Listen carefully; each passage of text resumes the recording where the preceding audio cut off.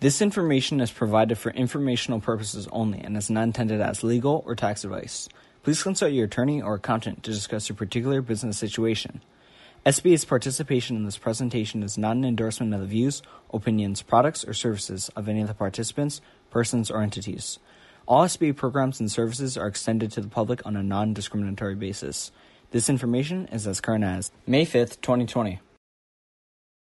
Aloha, I'm Evan Leong from Brain Gain Hawaii, and welcome to today's Save Hawaii Jobs and Businesses webinar for May 5, 2020. It's kind of crazy. We've been doing this for over a month, so this is our 10th webinar for this series. If this is new for you, we have a resource folder with updated memos and previous webinar videos on YouTube. Buddy put that in the chat box, so please take a look at those if you haven't looked at them yet, because a lot of the questions can be answered with that information. So please let me introduce our team for today. We have Jane Sawyer, who's the District Director for Hawaii's SBA and our champion for Hawaii small businesses.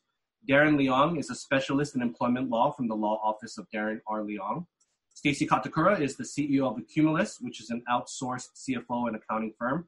Jeff Harris is a specialist in employment law and a senior named partner at the Torkelson Law Firm. Buddy Leong is an analyst here at Brain Gain Hawaii. He handles our communications, our back-end and chat box. And Coco Leong is our editor at Brain Gain Hawaii, in charge of content, YouTube channel, and podcast. Questions for today, we'll take it through the Q&A module only. That's located at the bottom of the screen. If you post your question in the chat box, it won't be answered, and Buddy will ask you to post it in the Q&A. Please upvote the questions in the Q&A module, and then we'll be taking the ones at the top with the most votes toward the latter part of the webinar, like we have been doing in the last few. Please note, this is a fully volunteer effort. Our team has personally answered hundreds of questions, email threads, and hundreds of billable hours have been donated. And our legal disclaimer, this information is provided for informational purposes only and is not intended as legal or tax advice. Please consult your attorney or accountant to discuss your particular business situation.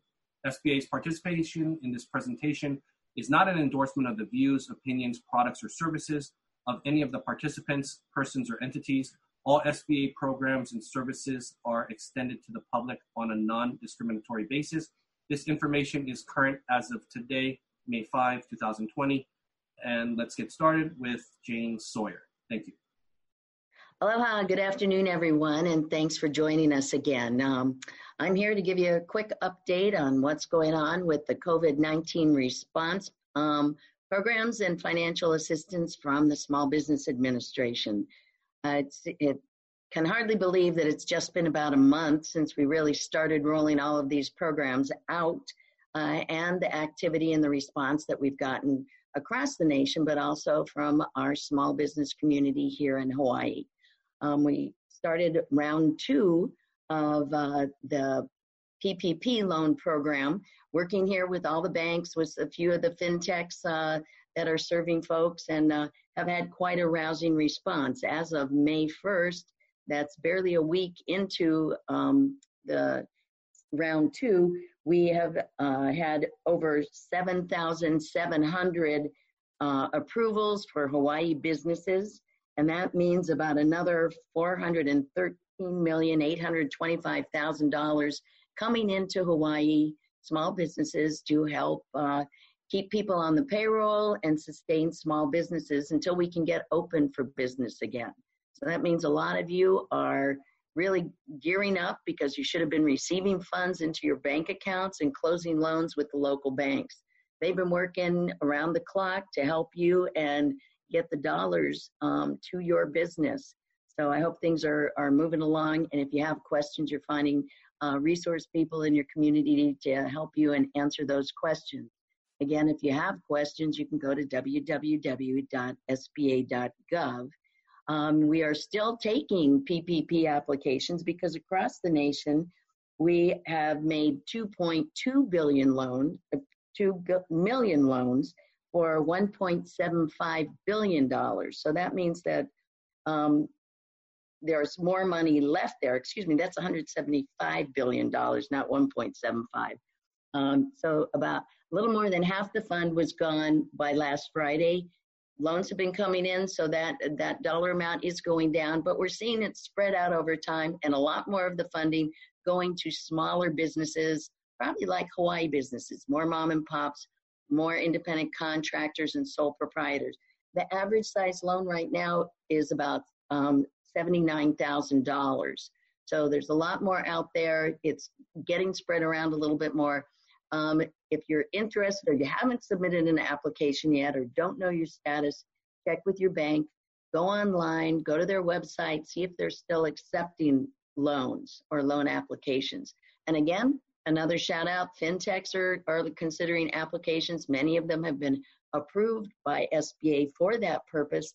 So you can check out Square or Kabbage or PayPal and see if they can process loans. Sometimes that's a good way to go for a smaller loan and a quick application. If you're concerned that maybe you shouldn't apply, you have questions about it, great places to go to get advice from experienced consultants are like the Hawaii Small Business Development Center or the Patsy Mink Center for Business and Leadership, the Veterans Business Outreach Center. You can find all these guys, just Google them. They're here in Hawaii. They are trained consultants. They've been doing business here for a while, and they can help you kind of walk through, how do I fill out my application? What does this mean if I have to certify certain conditions about my business? How do I determine what my payroll is, because I don't really write myself a payroll check? So there is help out there, and you probably have a little bit more time to apply. We encourage you to do that. We know that business should be slowly opening up again, and you want to be ready. So these may be funds that can help you just cover some of the expenses that you may not have anticipated, help you get your employees back, engage them before the doors are open, and you're ready to go. So we've also opened up the EIDL, the Economic Injury Disaster Loans. That's a direct loan from SBA. Again, go to sba.gov, click at the yellow banner at the top, and you can pick PPP or Economic Injury Disaster Loan, EIDL. That loan program's a little bit different. We are still processing the applications. A lot of people are getting that big the surprise in their bank accounts because the SBA is not announcing to you. If you're getting in advance, you may discover that you've got a couple of thousand that shows up with the line SBA Treasury in your bank account. That means your bank, you are continuing to go through the processing queue.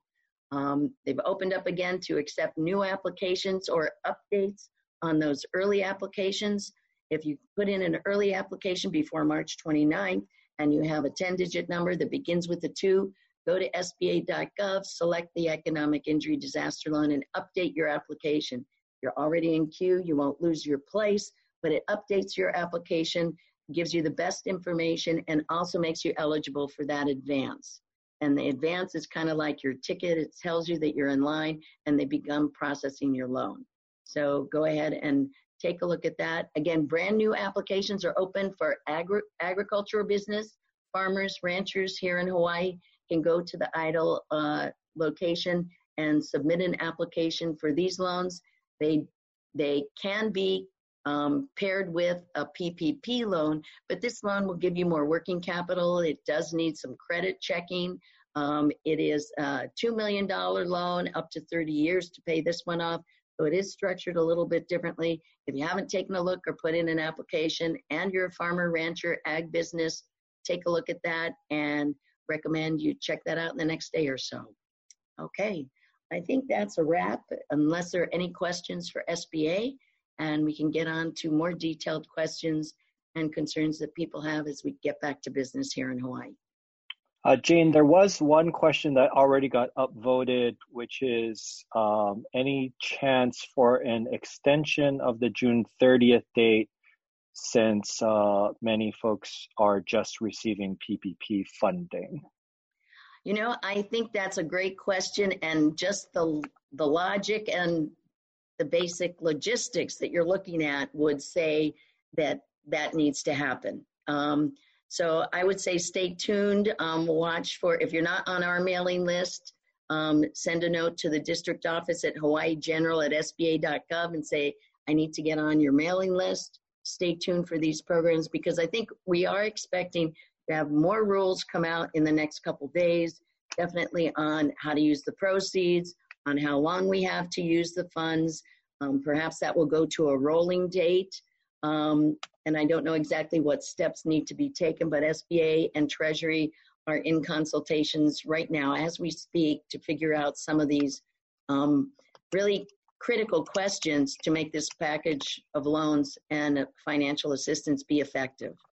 So please stay tuned, and we are in favor of making those changes. All right, thank you, Jane. As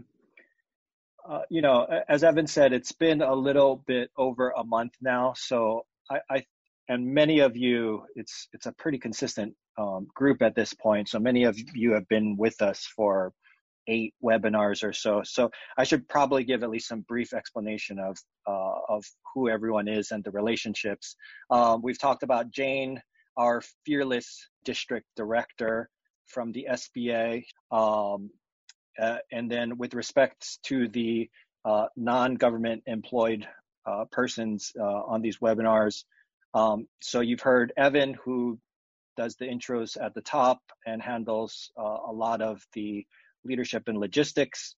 And also you've heard Buddy's name and Coco. Buddy and Coco are young adults. Evan is my brother. The other 2 are folks with advanced degrees, and that is Stacy and Jeff. Stacy is the CPA on our team, and Jeff Harris is another employment attorney in town like myself, except Jeff has roughly twice the experience that I do in the field. The fact that they have volunteered this amount of time, energy, when they are also running their businesses, I think should just absolutely be commended. They have, their own businesses that they run on the side, yet they've done this for a full month with us now, basically just to put good karma into the world. They are doing a wonderful job, and I just wanted to publicly give a shout out to them. Okay, we're going to do something a little bit different, which is we'd like to get a sense from you of sort of where some of you are. So we're going to try to run a poll right now, and Buddy is going to put that up. And there are, I think, 4 questions. It should have popped up on your screen right now, and then we will actually see the answers as they occur. So if you could just take a second and do that now, that would be great. I'll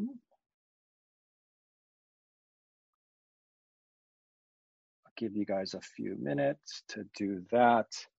And Buddy will compile those answers. This is the first time we're doing it.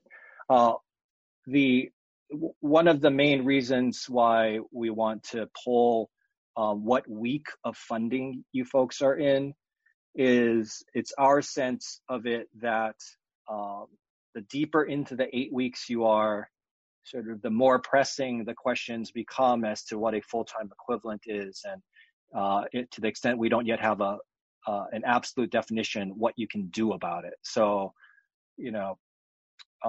we're sort of balancing how much we sort of go out on a limb on that kind of stuff. Okay, so I understand that almost everyone should be through that poll process. Once that's done, Buddy will post some answers maybe in the chat, or they can let me know how that's going to occur. We also want to know whether this twice a week webinar format is useful, or whether we should now dial it back to once a week. Okay, so the major forgiveness guidance that came out this week is a Q&A from the SBA and Treasury. That Q&A is, I believe, number 40 on the ever-growing list of Q&As from SBA and Treasury. And basically what it says is, for the situations where you offer an employee to come back to work, and those are offers for what the SBA describes as full salary and wages and hours, and what happens when the employee rejects that offer. And so what they've clarified is those situations, you will not be penalized on forgiveness under the headcount rules. So, which is rule number 4 in our forgiveness memo. In order to do it correctly, basically you need to offer the full wages and hours in writing to the employee. And then when they reject it, you need to document the rejection. So they don't need to necessarily respond in writing, but you need to document that they rejected the offer. And what SBA has said is that will not affect you on rule number 4, which is the FTE headcount rule. I think though, and Jeff and Stacy can weigh in on this, I think though it still has an impact if that employee does not come back on the 75-25 rule. So for example, if you don't have those wages being paid as to that time frame over the 8 weeks for an employee, and you have less employees, you might not be able to spend that entire 75% on payroll costs. And that will, I think, still proportionally reduce the overall forgiveness. So I think it goes back to what we've said before, which is if an employee refuses to come back, you could replace them with a new employee. That's a situation where a replacement, I think, clearly would be allowed. The last thing that Q&A did was to re-emphasize to both employers and employees that any employee who refuses such an offer of full salary and wages and hours may very well forfeit unemployment, which is something we've discussed on prior webinars. So that is the guidance. At least it's one tidbit that is, one of the major questions that's being asked. There are several others obviously still out there on forgiveness, and hopefully we will get an answer shortly on more forgiveness guidance.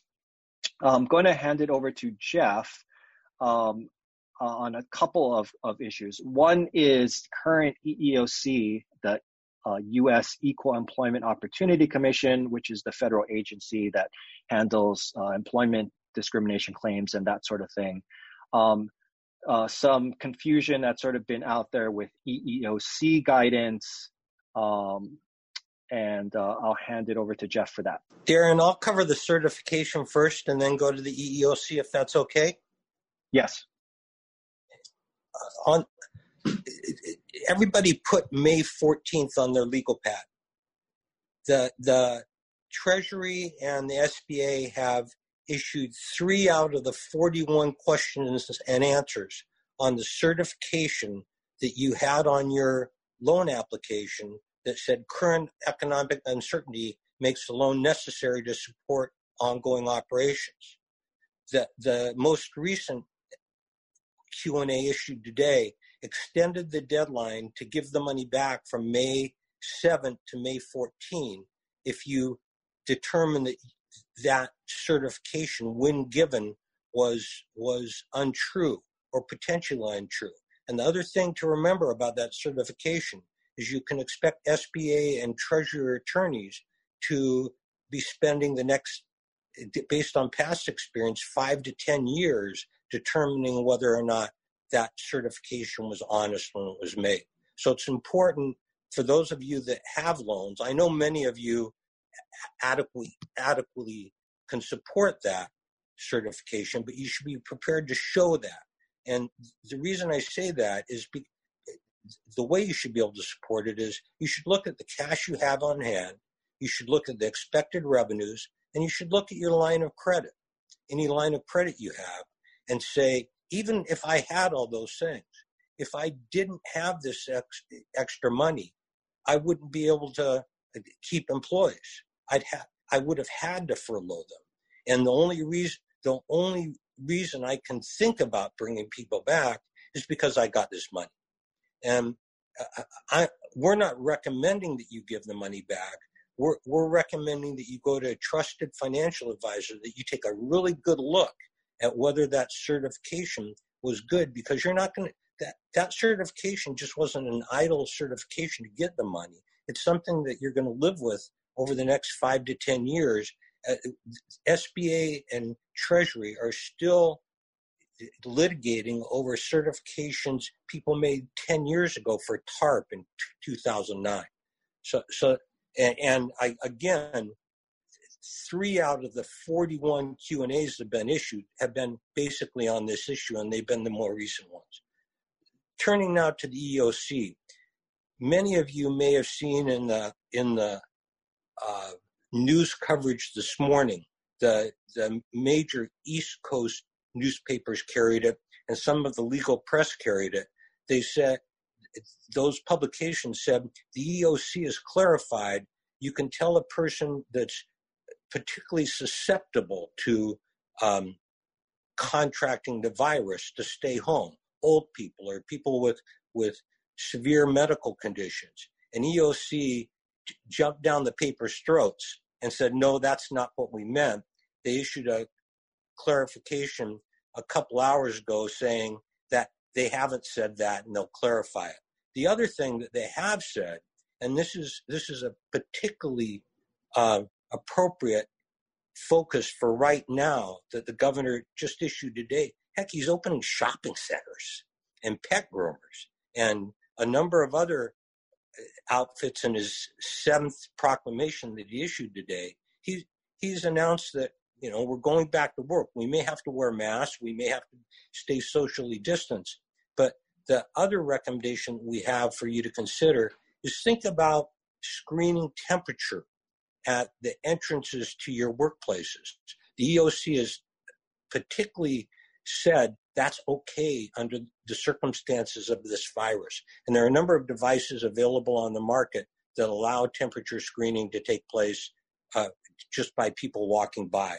There are other tests that might be appropriate if someone has a fever or if you want to go the extra mile. But the point is, I'm recommending that you at least consider those sort of tests as you reopen your businesses, particularly because the EOC has approved those sort of tests for employees. And it's pretty hard to keep the workplace safe if you test your employees, but you don't test your other service providers and customers. Now, that being said, before you test particularly your employees and your customers, you should notify them in writing that you're going to do that.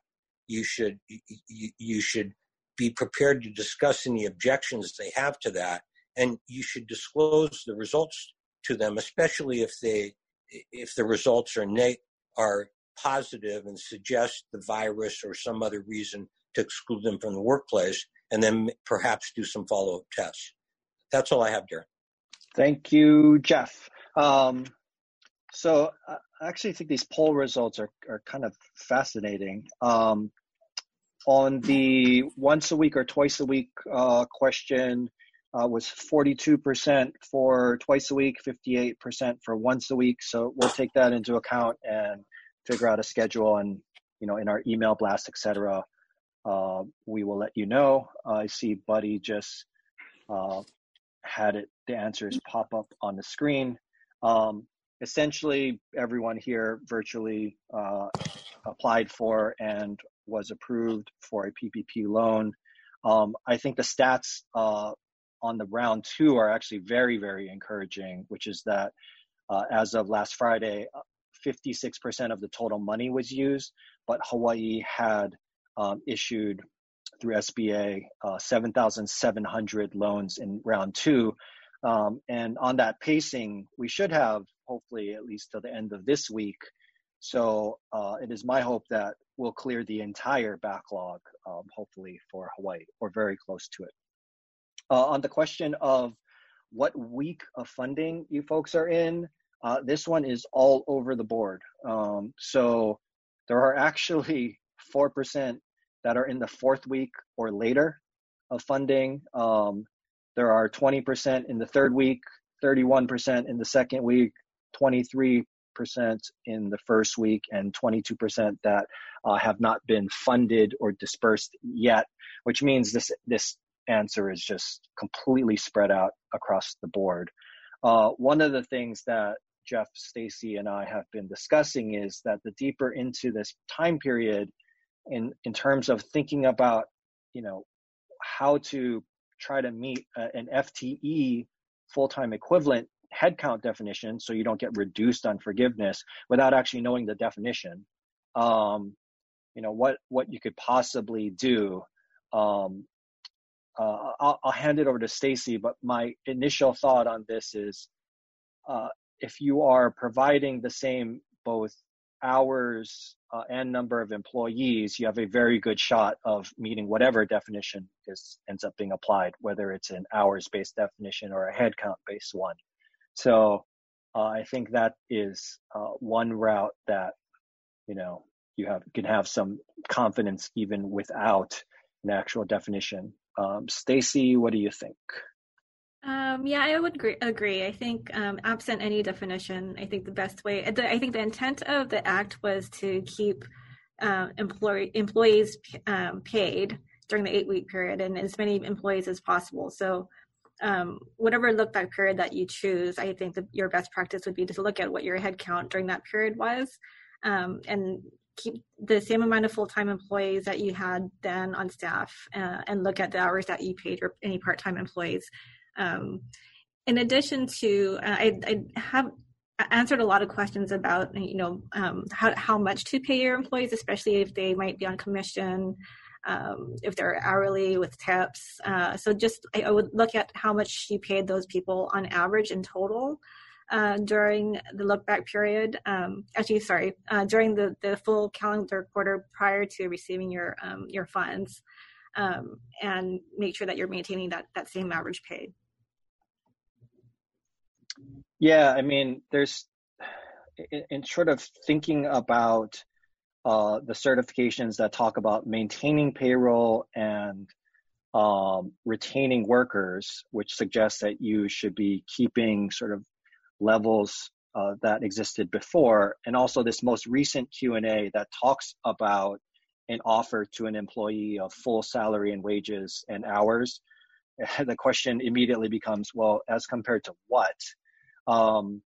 There's a few different timeframes that appear in different parts of the rules. So in the loan amount itself, that's based off of 2019 in total or the prior 1 year.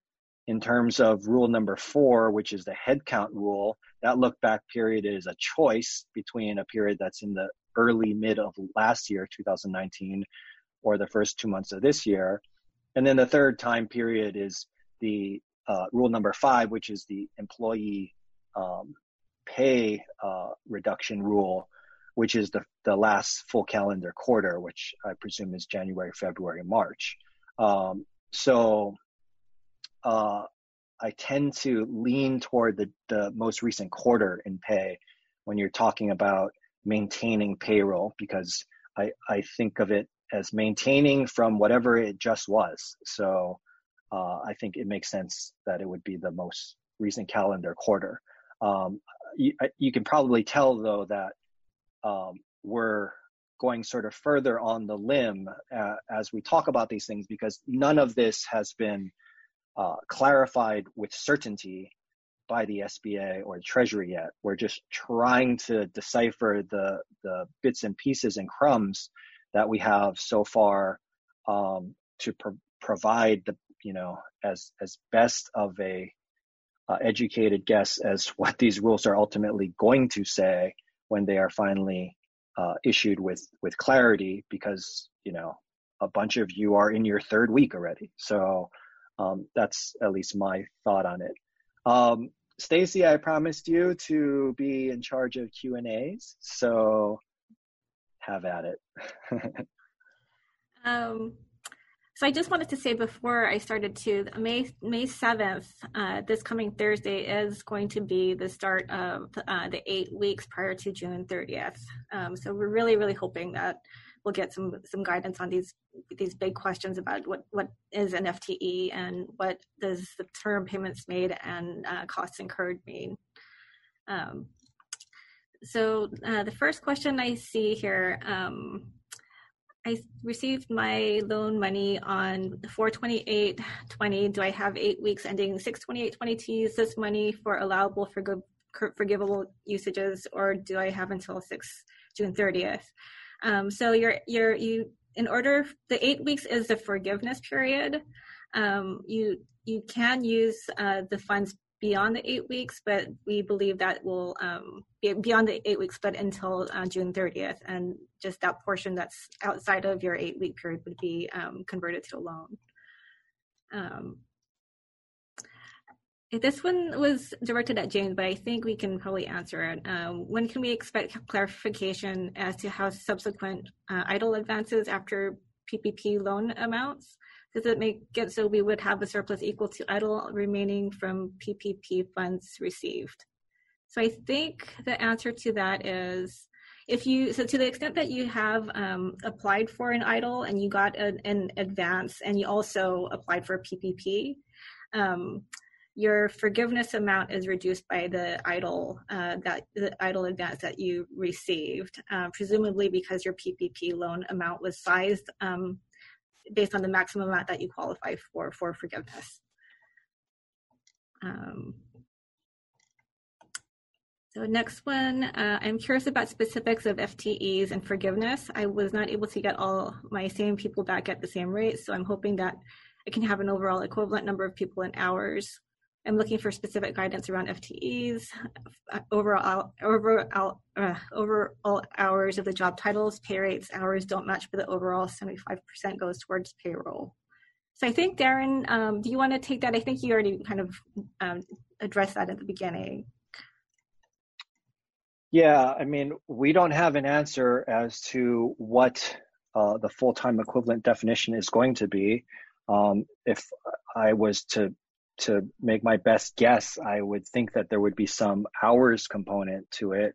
The most similar analog is one from the Affordable Care Act, but the SBA and the Treasury has not told us specifically they're going to use that definition. So, I mean, we're holding back on prognosticating exactly what the definition of FTE is.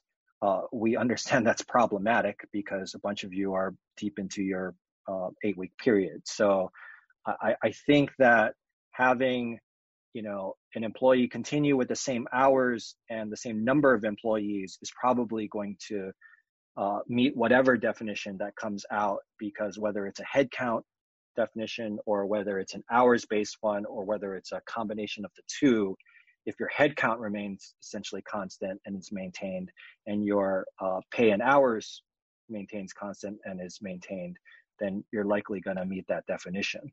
But to cut it more thin than that, I don't think we're able to do that at this point. Okay. Oh wait, I think I might have dismissed the wrong question. Sorry about that if I did. Darren, there was one on how do you determine whether or not my loan was necessary? I had some headroom. Why don't you rehash some of the comments on that, Jeff? There's a number of questions on that. Go ahead. It's going to be, the question is going to be, when you got your loan, what did you know? Was it necessary to maintain normal operations? If you had some headroom, if you had some money saved up, if you anticipated normal revenues, if you had a line of credit, then I'd talk seriously to your CPA or your advisor about whether or not you should give that money back by May 14th. And you should be, if you're unable to show that you did not have headroom, that you had a good reason not to expect revenues, and that you did not have a line of credit, or it was going to be used for other purposes, then I'd carefully document that and feel satisfied. But absent that, I'd take a real hard look with your advisor about whether or not you can show that the loan was necessary. And there are plenty of people where it was obviously necessary. You already laid off your folks a month ago, and you don't have pennies in the bank, and you don't have a line of credit. But absent some sort of other option to pay your employees and keep them online, understand that this is a question about what you were thinking when you got the loan, but it's an answer that will be looked at by government attorneys years from now, potentially, particularly for you larger borrowers. Yeah, and so to recap some of the things we covered in the last two webinars, every loan over $2 million will be audited. That is a rule that the SBA and Treasury have issued. And then a certain number of the loans smaller than that will still be audited, or as the the SBA calls it, will be reviewed. We did issue a memo on this because we thought the guidance, like many other aspects of the law currently, sort of is not the clearest or most specific. So we do have a memo on the Google Drive that tries to tease out what the factors may be in establishing, necessary to maintain operations. I think there is some hope for clarity now, because essentially with the extension to May 14th, what the SBA also said in the same breath was that they are going to issue more clarification about what it means to be necessary to maintain operations. So I think we can expect, hopefully several days before May 14th, some further clarification so that companies can make determinations with good information about whether they meet the certification requirements. Just a side note, because I think there was a chat. This is not my house. It's a virtual background. So anyway, Stacy. And we vote before the presentation on which one he uses. You will recall, yes. He was in another house the last couple times. So Stacy, this is an issue that has come up a bunch of times now. So the rules for calculating loan amounts say you're supposed to subtract the advance from EIDL from your loan amount when it's calculated. However, those rules came out for many people weeks after the loan amounts were calculated. So what do people do about, they're getting EIDL loans and grants dropped into their bank accounts now, unannounced, and what do they do as it what do they do as it relates to the PPP loan? So I think the guidance says that you should reduce your forgiveness will be reduced by the amount of EIDL advance that you received, and I think what's confusing is the EIDL loans were made available before the PPP funding, before the CARES Act. And if you look at the allowable uses of both, EIDL actually has broader uses.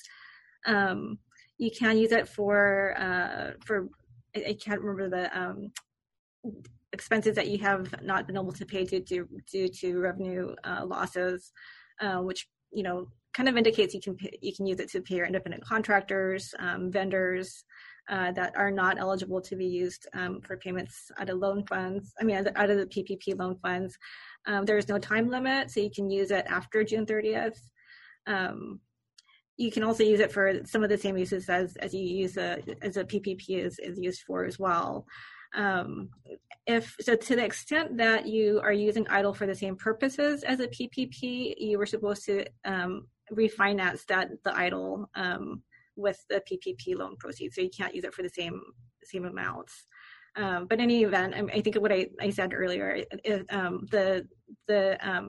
because your PPP loan size, there's a formula for that. Your you're not eligible for forgiveness in excess of your PPP loan amount. So if you, so I think the EIDL advance was intended to kind of tie you over before you got your PPP loan proceeds. So I think the thought behind that was your forgiveness should be reduced because you're, in essence, you received more than you were allowed to be received based on that formula. Stacy, some actual fairly quick questions. I'll just feed them to you.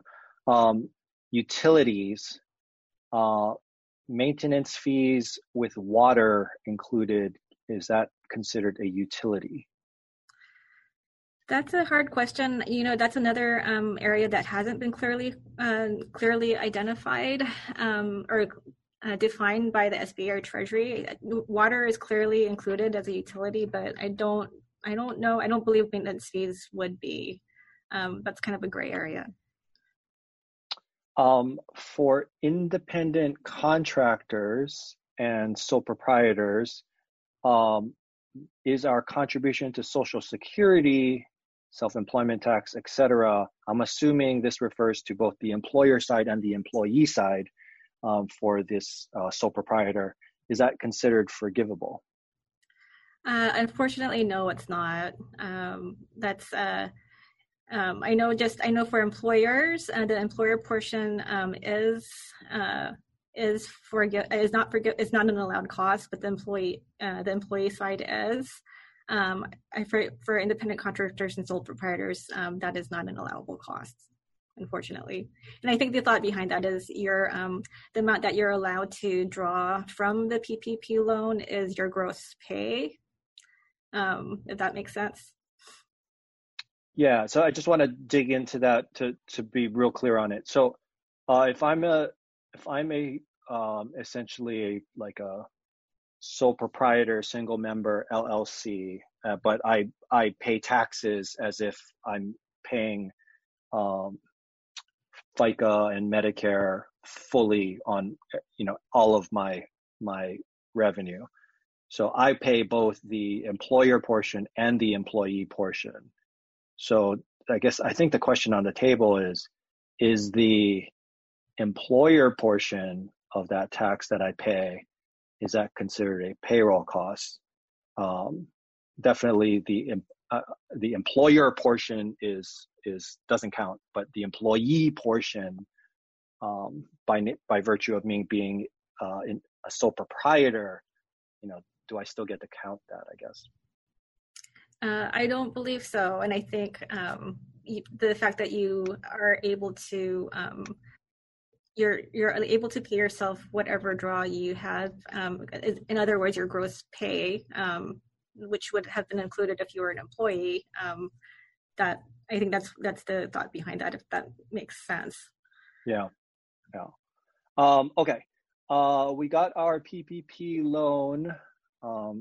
Let's pass this one to Jeff, since I feel like we're leaving him out.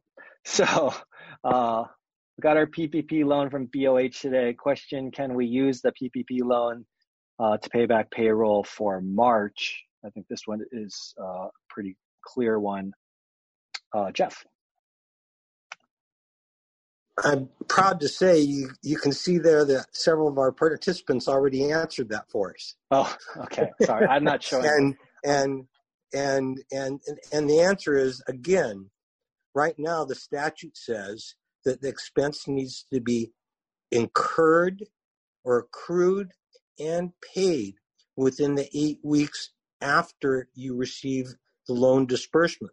So the payroll worked in April, you couldn't reimburse yourself out of PP proceeds for that, because the payroll in April was accrued before you got the loan disbursement.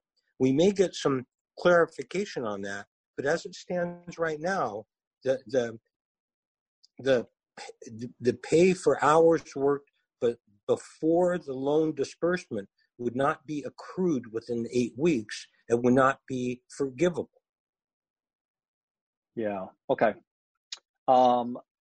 Jeff, the next one also is the relationship between for a sole proprietor between unemployment and PPP, and can you do both? Can you overlap? Can you do one following the other? What's your take on that?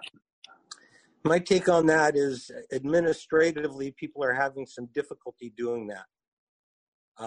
The folks that have applied for unemployment as independent contractors have been told by the department that they can't get the pool of money. I disagree with that, but I'm not administering that program. It appears that the pool of money should stack on top of anybody that receives unemployment. Is that the question? Well, the question is, I think, whether you can collect unemployment and use PPP funds at the same time, or can you use them in? Yeah. No. However, prior to the point at which your PPP amount is dispersed and your 8 weeks begins, could you get unemployment during that time period? Yes. Yeah. Yes, and then, as a matter of fact, that would support your certification that you don't have any money and need the PPP loan to operate. Yeah, and then on the back end, because the federal unemployment subsidy actually goes to July 31st. So once you run out of that 8 weeks of PPP funds, then can you go back on unemployment at least till July 31st? Technically, but I'm not going to answer for our director of Department of Labor. He's real busy these days. Yeah. Next question, we'll stick with Jeff for this. If I received a PPP loan and now realize that I will not be able to meet the 75% payroll costs and qualify for forgiveness, can I renegotiate my loan to a lower amount? I'm going to reinterpret this question to say, can I give some or part or all of it back? Yes, you should speak to your advisor, and we strongly suggest you consider doing that. Okay. Is it okay if the payroll amount is over 75% and the other allowable expenses are below 25%? Yes. Yeah. So that's and sorry, Jennifer, email this one because I'm not going to digest it quick enough. So I know you have our email addresses. So yeah, there's like a bunch there. Email that.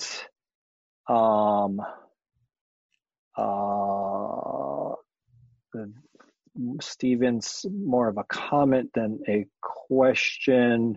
I would just say for independent contractors and self-employed individuals, the most specific guidance that's been issued on this is the third interim final rule. So that is available on the Treasury website, and it is the final rule that is entitled Interim Final Rule on Additional Eligibility Criteria and Requirements for Certain Pledges of Loans. It's on the Treasury's page where all of those are contained. Let me bring Zoom back. Suzanne writes, I was told I received PPP yesterday and it said the loan starts on March 1.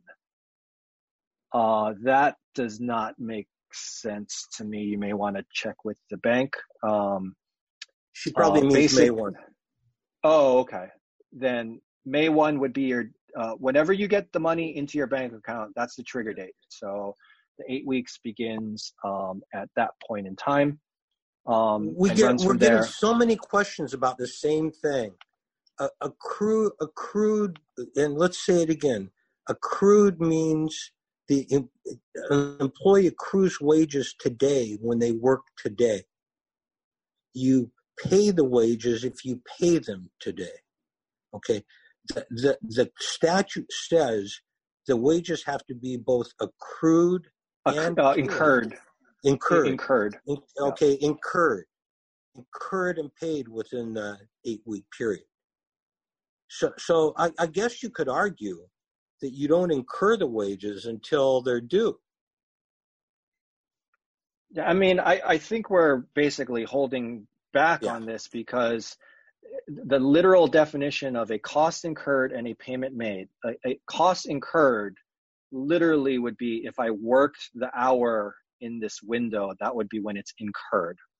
Or if the vacation accrues on a particular date, that's when it technically would be incurred. The problem is that there are so many examples that make this impractical for this 8-week period that I think there's a very good chance that at some point SBA is going to say that, some guidance that says something that may have been quote unquote, triggered outside of the period, but paid within it will count. But without that guidance, again, it's just, we can't say with any certainty until we have that guidance, and hopefully it comes within the next couple of days. And when it comes, depending on what it is, you can readjust your accounts and compensate, internally compensate accordingly. Yeah. So let's close out on an interesting question that I've been sort of thinking about, which is essentially bonuses, hazard pay, any kind of pay that increases the amount that's going to an employee. And I think the kind of countervailing sort of arguments here are, number one, for a number of employers, in order to get to 75% payroll costs of the total loan amount, it will require an increase in pay for employees over, what they were previously paid. On the flip side, the argument is that, hey, this money is to maintain payroll, which suggests that it's not to increase payroll. So I think those two things are in tension. So Jeff, go ahead on your thoughts on that. Counter argument, hazard pay.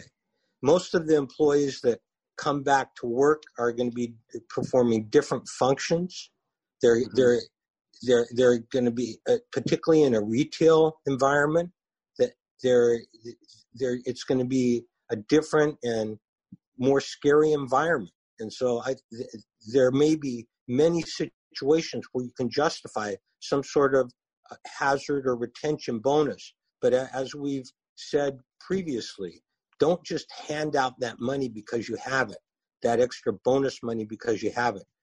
Articulate a legitimate business reason why you're giving that bonus. Such as, there was a question about a dentist with staff exposed to additional hazard in the office. I could see some additional hazard premium or some additional function that you're having employees perform that they didn't perform before that merits adjusting their pay. Yeah. Okay. I think we will close it out. Stacy, any last comments on Cinco de Mayo? No, I don't think I have. The only thing I did maybe want to make just a quick comment. I did see in the poll that there were a handful of you that didn't apply for the PPP. The funds are still available. I think at least ASB and CPP are accepting applications. So if you're considering it, you feel like you could use some help or that you need it, I would urge you to apply before the funds run out. Yeah, I mean, based on sort of the up and downs of tracking the stats and what we thought would happen in round two and all the people who did not get funded in round one, I think it's a minor miracle that it looks like we are going to clear virtually our entire backlog, and almost anyone who applied on a kind of semi-timely basis looks like they will get a loan. That is tremendous news. The average loan size in this round for Hawaii is $54,000 as opposed to $150 or something like that in round one. It says that these 7,700 loans are truly going to small businesses, all of you out there who are, 5 employees, 2 employees, 10, making, it work and making Hawaii go. So we are very encouraged to see that. And we're going to, I think, at least for the near future, try to keep providing information as it comes out about PPP forgiveness and other issues that arise. We thank you for sticking with us. We know that this has been ever increasing in sort of SBA rules, ambiguity, some guidance, some lack of other guidance, and we know it is difficult to navigate. So